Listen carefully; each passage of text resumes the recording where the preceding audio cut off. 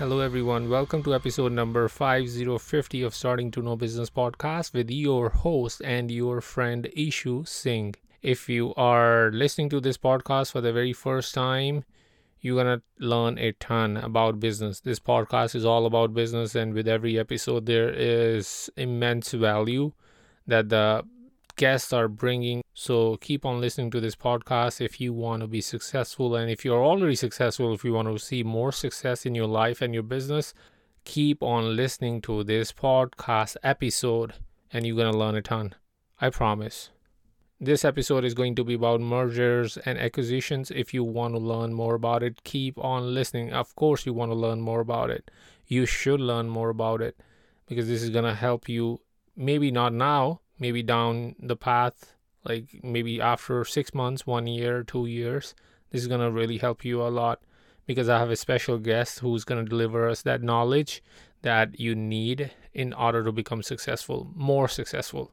For the repeat listener who are listening to this podcast for the second, third, fourth, fifth, sixth, seventh time, endless times, or 50th time, thank you so much for sticking to this podcast and making this podcast a huge success. If you haven't got a chance, go to startingtoknow.com, startingtoknow.com, learn more about many business related topics, in-depth information, not superficial. If you want to learn more about me personally, go to ishusingh.com, ishusingh, ishusingh.com, and you can learn more about me there. And you can get in touch with me there as well if you have any questions, any queries, you have some suggestions, you want me to do something specifically for these podcasts, let me know there. After doing 49 podcast episode, I realized that I should deliver some extra value packs to you. Like whosoever is listening to this podcast right now, you deserve more. And I thought of delivering you in a way that I'm going to pick a topic. Like, of course, if this podcast episode is about merger and acquisition, I'm going to talk more about merger and acquisition. And maybe I'm going to share the facts with you that, or maybe the white papers with you, like that I might have learned, or I might have read or listened or viewed all over the internet during my journey, during my research, so that you can get that additional value. I recently read the PwC report about merger and acquisition. This report shows the trend from Q1 of 2019 to Q2 of 2021.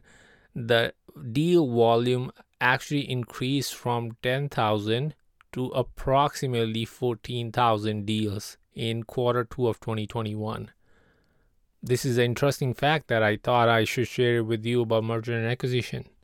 And one more interesting thing that I learned in this 2000 era, America Online Inc. and Time Warner did a merger and acquisition. It was for 164 billion US dollars. It happened in 2000. I got this stat from Statista.com. So I learned it like this is a massive number, but I came to know like in 1999 there was one more deal of Vodafone AirTouch PLC and Mansman in 1999 that happened for 202 billion US dollars. Now, continuing this path of merger and acquisition, I have today's guest with me. The name of today's guest is Kishan Patel. He's the founder and CEO of Merger and Acquisition Science, M&A Science. In 2012, he noticed teams lacked efficient technology to manage deals, and he created a deal room at that time, an M&A lifecycle management platform. So he's managing both. And he was an M&A advisor for 10 years, in which he sold like larger companies such as commercial banks, hotel chains, you name it, he did it. And he has been featured on Business Insider, Forbes, Investing.com, CEO World Magazine, Business.com, and many other. And now one more name is going to get added. Of course, Starting to Know podcast. I've been holding you for a long time. So without further ado, let's talk to Kishan and learn more about merger and acquisition. That's why he's here. He wants to deliver the knowledge. He wants to deliver the value. So I thought, yeah, you should have it. You deserve it. Hi, Kisan. Welcome to the pod. Hey, thanks for having me, Ishu. Yeah, my pleasure to have you here. Let's start with the very first question. What is M&A Science? M&A Science is a business that is comprised of technology and educational resources for mergers and acquisitions. As a company, we strive to find ways to optimize M&A for corporates. And what is Deal Room? Deal Room is one of our largest business lines that is a lifecycle management platform for mergers and acquisitions. So basically managing the whole process end to end, from the sourcing components, the diligence, and integration. So what do you think, like the knowledge, of course, is important for like all sectors. What do you think, like in terms of M&A Science, is that knowledge is feeding into Deal Room, or is that a totally separate thing than Deal Room? No, it's actually really good observation. It's we joke about internally that M&A Science is our R&D for our technology. The model we've evolved M&A Science around is podcasting, where early beginnings, I originally started the software business line. And in working with a number of companies in different industry, I noticed there's this huge variance in the way organizations look and approach M&A. And that led me to this underpinning problem of the industry itself was lacking standardization. It was lacking the real evidence behind why people were doing what they were doing the way they did it. And that led to this opportunity and seeing the podcast as a platform to enable practitioners to be able to share their lessons learned, in which in turn we utilize that knowledge and the transcripts of those conversations to document and extract the practices that we identified around patterns or what actually has proof they work. And we've evolved that into different types of content as ebooks, blogs, but also frameworks.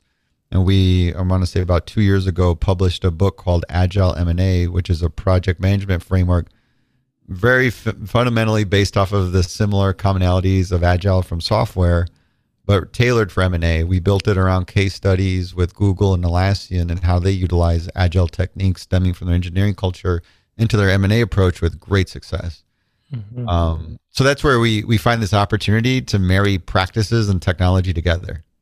And you can go get the tool, but if you don't have the practice, it's not as helpful. And if you've got the practice and you're struggling to standardize without the tools, you also got challenges. If you can get both together, working together, that's when you can drive massive amounts of efficiency gains and ultimately a lot more value because you're allocating your time in a much better way. That's true. I agree with that. And for the people like who don't know about it and haven't gone through this cycle, and I know like you have got tons of experience in this, what happens in M&A actually? Yeah, it's companies are usually they use the term M&A, mergers and acquisitions, but everything's typically an acquisition. One management team is taking over the company and management team of another organization. That's what typically happens. You're buying an entity, or you're either on the buy side or the sell side. And I know like there are different types of M&A. Like, which is the most common one that you have seen? Like any common type? What we see shifting is the rationale for doing M&A. Before, you would do it just to expand your market share. You have this business in one market and you want to go into another market and you buy, or you want to expand your business lines. Now we're seeing it where organizations are using it to stay current. They're looking to acquire technologies to disrupt some of their own business lines and keep evolving their business at a pace that'll allow them to stay relevant. So for some of these large corporations, there's hundreds and thousands of these little startups around that are attacking at their business, and they need to be able to respond quickly to it. And for a large organization, it's difficult to do that organically at times. and they'll find the rationale to go ahead and acquire some of this emerging technology and bring those capabilities into their organization to allow them to continue their growth and value delivery to their customers. I like the perspective you said, like, yeah, those small companies are attacking their business, so they need to protect themselves, like in any ways, like either to buy them or either like crush them with their new technology, right? Yeah. So, Most of the time, it's just buying them. It's your fastest way to get to market is buy one of those technologies and bring that capability in. for sure, for sure. Which one is the hardest, like merger or acquisition? Like both are different and You at the same. know, there's like a fabled thing of merger. I honestly have come to the conclusion that you use the term merger for PR. If Hmm. you want to make the people sound warm and cushy that, oh, we're merging together. But in the real world, that's not what happens. There's only one real CEO after that deal's done. And that's called an acquisition. It's a company that's taking control of another business entity. It gets folded in. Maybe some shares were exchanged and the compensation was through stock, but it's still an acquisition. Somebody's taking control. There is a change of control. And that merger in a sense isn't really a thing. Hmm. When I see it, it's almost like a fluff for PR to make it sound nice to the public. Here's two airlines. They merge. They're getting married. Ah. Okay, so you're saying like it's more so of like buying something, right? Instead of like merging, it's like the powerful one buying the less powerful one kind of thing. In some ways, and the best situations or fun ones we've seen is when the little guy buys the big guy. They stack up a bunch of debt and do a real leverage buyout, and Yeah, they take one yeah. of the bigger competitors out and taking some risk doing that. But most of the time, yes, it's a big company buying a smaller company. They have a strategy aligned around it. They could be consolidating a market. They could just have some big market expansion into different countries. It could be just adding new product lines. So we've seen a lot of these small tech acquihires because there's a global shortage of software engineers. So why Hmm. not go buy the little startup that's not going anywhere or just got the talent, but they just haven't figured out the business model yet? There's all these different. Once in a while you do it so you can just kill your enemy or competitor. But most of the time it's you got some vision around how you're going to create value. If you can bring more capabilities, you can provide more services and products to your customers and increase revenues. In some of these traditional private equity acquisitions, where you're just looking to try to make the operations as efficient as possible, and minimize the expenses, and raise the profitability up, so you can remarket the business and sell it again. And do you think is there something like what is the most difficult type of like I want to remove the word merger. So what is the most difficult type of acquisition or all fits into all single bucket? What do you think? No, I think the most difficult one is when you need to integrate the company to get the value out of it. We're Hmm. in a market right now where it's highly competitive, and you can't just buy a business on its current financials and things are going to be fine and dandy running it as is. You're not going to get the value back for it. And this market is really competitive. You better come in with a clear view on the synergies you're going to extract out of that business. That's the big thing that needs to be in place for you to really get get the opportunity to get the deal. The more you need to do to create those synergies, that's what's going to make the deal more complex. So you can buy business and it's minimal things you're doing to create the value. And a lot of times this is like roll ups. If you're buying like businesses and just building a big portfolio, your large portfolio is trading X times EBITDA and you're buying companies for 4 times EBITDA. There's pretty room play to even screw things up and still economically be doing fine. But if you're buying things that's dependent on how well you integrate that product into your distribution channels, Hmm. that's a lot of work. Sales reps, getting them up to speed to sell a new product and ramping that whole process up. That's a full on integration that needs to happen. And if that's part of your value creation plan or your investment thesis, that's going to add a lot of complexity to it. So it really depends on how lofty that plan is post close and what you need to do to hit those target valuation numbers that you're anticipating on from this deal. That's what really drives the complexity. And so the easy thing is to go in there, fire a bunch of people, and cut costs. But in this market, that's not, those times are over. It's really about thinking of the long game and value you're going to create. And it is going to be a lot of work to capture those synergies. And the bottom line is, it's not the old days of buying factories and it's asset heavy. It's all people driven. So this really folds back to your capabilities around change management, how you can work with people and enable them to adopt to a whole new way of working and align them around these big lofty goals that you're anticipating on to be able to achieve those synergy values and hit your target numbers. That's what it boils down to, and that's where we see this big shift of going from a financial focus M&A model to a real people focused model, and aligning people with this vision of this end state from the very beginning, and getting aligned around each business's unique cultures so that they understand culturally where they'll have commonalities and differences. And there may be a lot of differences where it doesn't even make sense to do this deal because they're completely polar opposite, heavy top-down management versus bottoms-up management approach. And then you're going to create a lot of friction, and maybe that's not going to be good. And if you can sense that early, the better. But then there's these steps along the way where you want to ultimately have these companies collaborate together as they move more and more through the process, so that they can truly come together and be one organization aligned around achieving these lofty goals. Mm-hmm. Around this point, I want to ask you, which deal do you think is called as a successful one, the KPI? As per the KPIs, how do you decide this deal is a successful one? It goes back to why you buy the deal.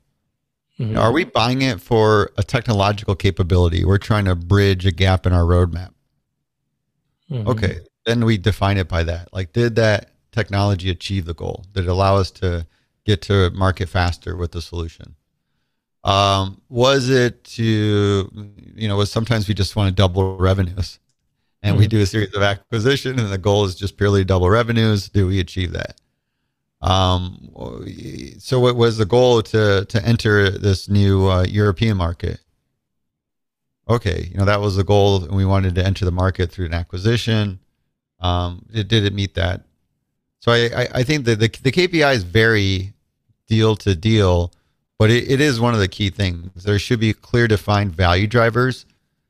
And I think what I see now is a trend of corporate development teams using OKRs, these objective key results, to define these value drivers and allow that alignment to be there as they progress through the deal process and continually bring more and more people, particularly when they act on the activities, to be able to execute and capture the value. They'll be able to look at the project plan and see how it rolls up to the OKRs and be aligned that, hey, big picture, does this make sense? We're on the same page? This is why we're buying the company. We're trying to achieve this goal, and making sure that your teams can stay aligned on that. Mm-hmm. And but that's KPIs and executing them. That's the two biggest things. Yeah, I agree. And Keeson, on the deeper side, I want to know how the companies, the bigger players, find those deals. What is the process? They have the separate companies looking these kind of opportunities for them, or separate organization, separate team members within their company. How does this work? Just want to understand the back end. Yeah, I mean, if you're in-house in a corporate environment, part of corporate development team likely, then that's part of your responsibilities. Be out, fielding out, talking to the CEOs of these companies that are potential acquisition targets, networking even within your own organization, knowing the product people and those business leaders to see if they may be identifying potential target acquisitions. And then working with external resources like these advisors and investment banks that'll go around and hunt and search for deals. Then also networking with the bankers that cover the industry that will be out taking businesses to auction block. And Mm-hmm. the auction blocks are a good viable option. You can look at those businesses. They tend to be more competitive. You're going to pay the price for winning the auction. And then obviously the more greater value deals are the ones that you can source yourselves through that long approach of nurturing relationships and doing your own direct outreach. That's how you create your proprietary or proactive deal flow. Mm-hmm. Mm-hmm. And what kind of discussions usually happen like around this time? Do you know, like in the process, like within the organizations, like how they look at the things before digging deeper inside the conversation, like in the company's number, trying to figure out like how much they are making and things like that. Like, what do you think? Like, what kind of conversations happen like on the company end who's buying it? On the company on the buying side, it's a courting process. It's like dating. You're gonna just go say hi to people Mm-hmm. and get to know them, to get them to know about your business. And maybe there's some imminent things where it's like, hey, I see there's some things here that may make sense for us to look at working together. Sometimes you may identify that, hey, it's easier to start with a partnership, and that could be a good win-win. But you can at least do this initial introduction and see where it goes, and then as you get to know the person, you let them know that that's part of your business. Is that here's how we work with companies when we can acquire them. There's an opportunity to generate value, just our size and scale.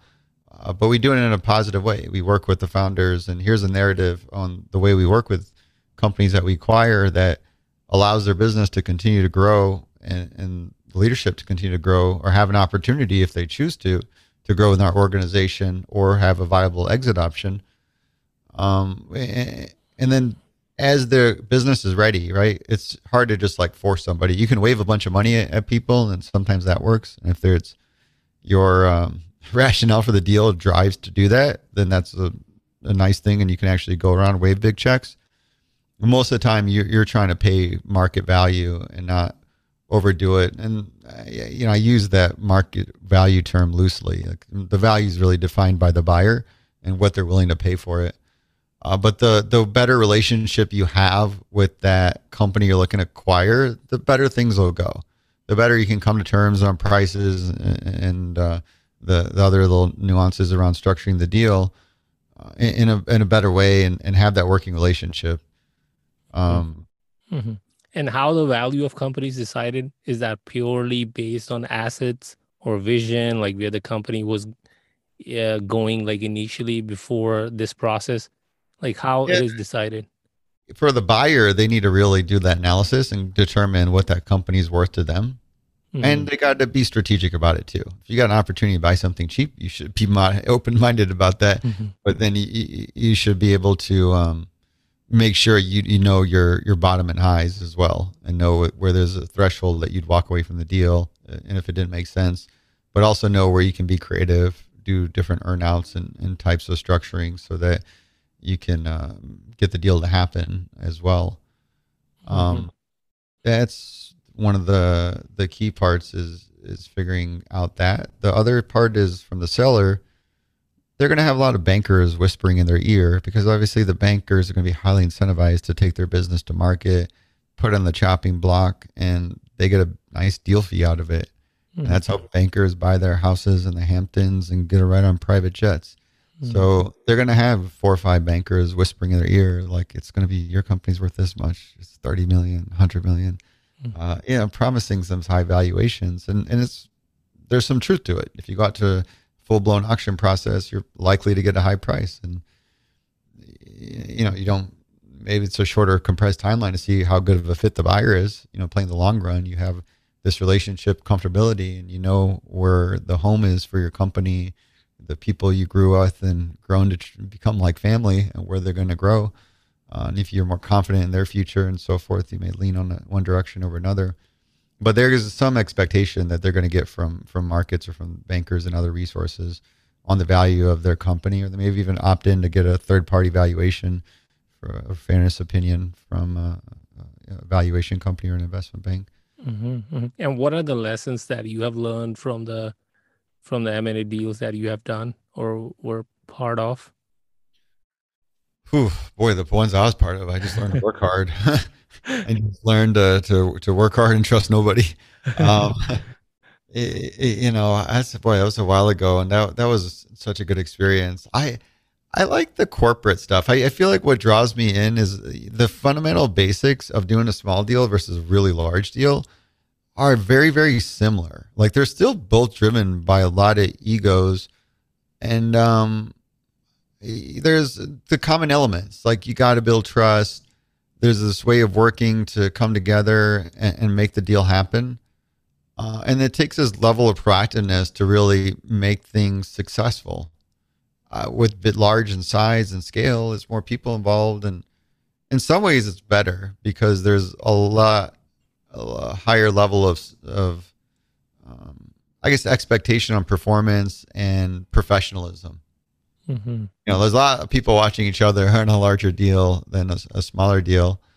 But then you also see a lot of these mistakes that are done across the board where we kind of forget about a lot of these things. Like here's all these activities that need to happen once I buy the company to capture the value. And we're so focused on getting the deal done that we don't put this proactive effort to preparing for all these activities that need to happen to capture the value in the deal. Mm-hmm. Mm-hmm. And ultimately, we're dealing with so many people that for us to successfully complete this acquisition, we're going to do this massive integration or change. And it's going to be the largest magnitude of change management any organization can go through. And being able to go through that process without pissing a bunch of people off and having them quit their jobs out of frustration because of so much change that's incurring, that's really difficult to do because are you going to compromise and extend the timeline of your value creation plan or make this process more painful for longer duration? Or are you really going to be prepared to expedite on it and rip the Band-Aid, so to speak, and get this change in and get it over with so people can settle and move on? But can you also do that in a way that you create a strong communication platform that those involved in both sides understand why this deal is happening, what the rationale is, what the goals are, and give them a voice so they can speak up. They can speak up about the good and bad with the changes. Most of the time, people, they don't like change, but as long as people are hearing them out about why they don't like change, they'll live with it. But if people feel they aren't getting heard out, they get more frustrated until it gets bottled up too much, then just blows up, I agree with you 100%. 100%. And before, as we are approaching the ending part of the episode, like I don't want to miss this opportunity without asking you this question. I want to ask you, like, is there anything you would like to share with the entrepreneur person listening to this episode right now that I might not have asked you? I meet a lot of entrepreneurs in the early stage. It's always about how did you validate the problems you're solving? Mm-hmm. Did you go out and talk to people? But as you progress, I feel like the fundamental thing is a lot of times we get caught up in our agendas and the meetings we have and what we want to push. I think I've learned is that you really, really got to spend that proactive effort to get to know people and understand them and get in this mindset that you can proactively listen. Really try to put your mindset of being dumb, assume what you know is wrong or you know nothing, whatever it takes to get in that mindset that you can truly listen to people, understand how they feel, why they feel that way, understand what their goals and objectives are, and understand how you can align yourself to help them achieve their goals and objectives. And that has progressed myself and our business far more than anything else we've ever done. And I feel like going back, it wasn't a practice that we had. And it's the one thing that when you really make that part of your discipline and put the people, the customers, your team first in that regard and really listen to them, it changes everything. It lets you develop yourself and your craft and ability to create value when you can quickly align and understand others and help them to reach what they're trying to do and generate this value. And it just comes back. It just comes right back. Like that's, I think that's big lesson that made the biggest impact for myself. That was really great. Like I learned a lesson from you as well. Like it's kind of a constant reminder, give value to other people so that they can add value back to your business, whatever you're doing. I really agree with you there. And where can we learn more about you and your business if someone wants to get in touch with you? Sure. If anybody wants to learn anything M&A, we have a fantastic website, mascience.com. Tons of blogs, ebooks, and all information about different business lines we operate. And then myself, I'm on LinkedIn. It's Kison, Kison Patel, and happy to talk shop anytime. Thank you so much, Kison, for coming to the pod. This really means a lot. My pleasure, Issue. Thank you very much for your time. I enjoyed this conversation.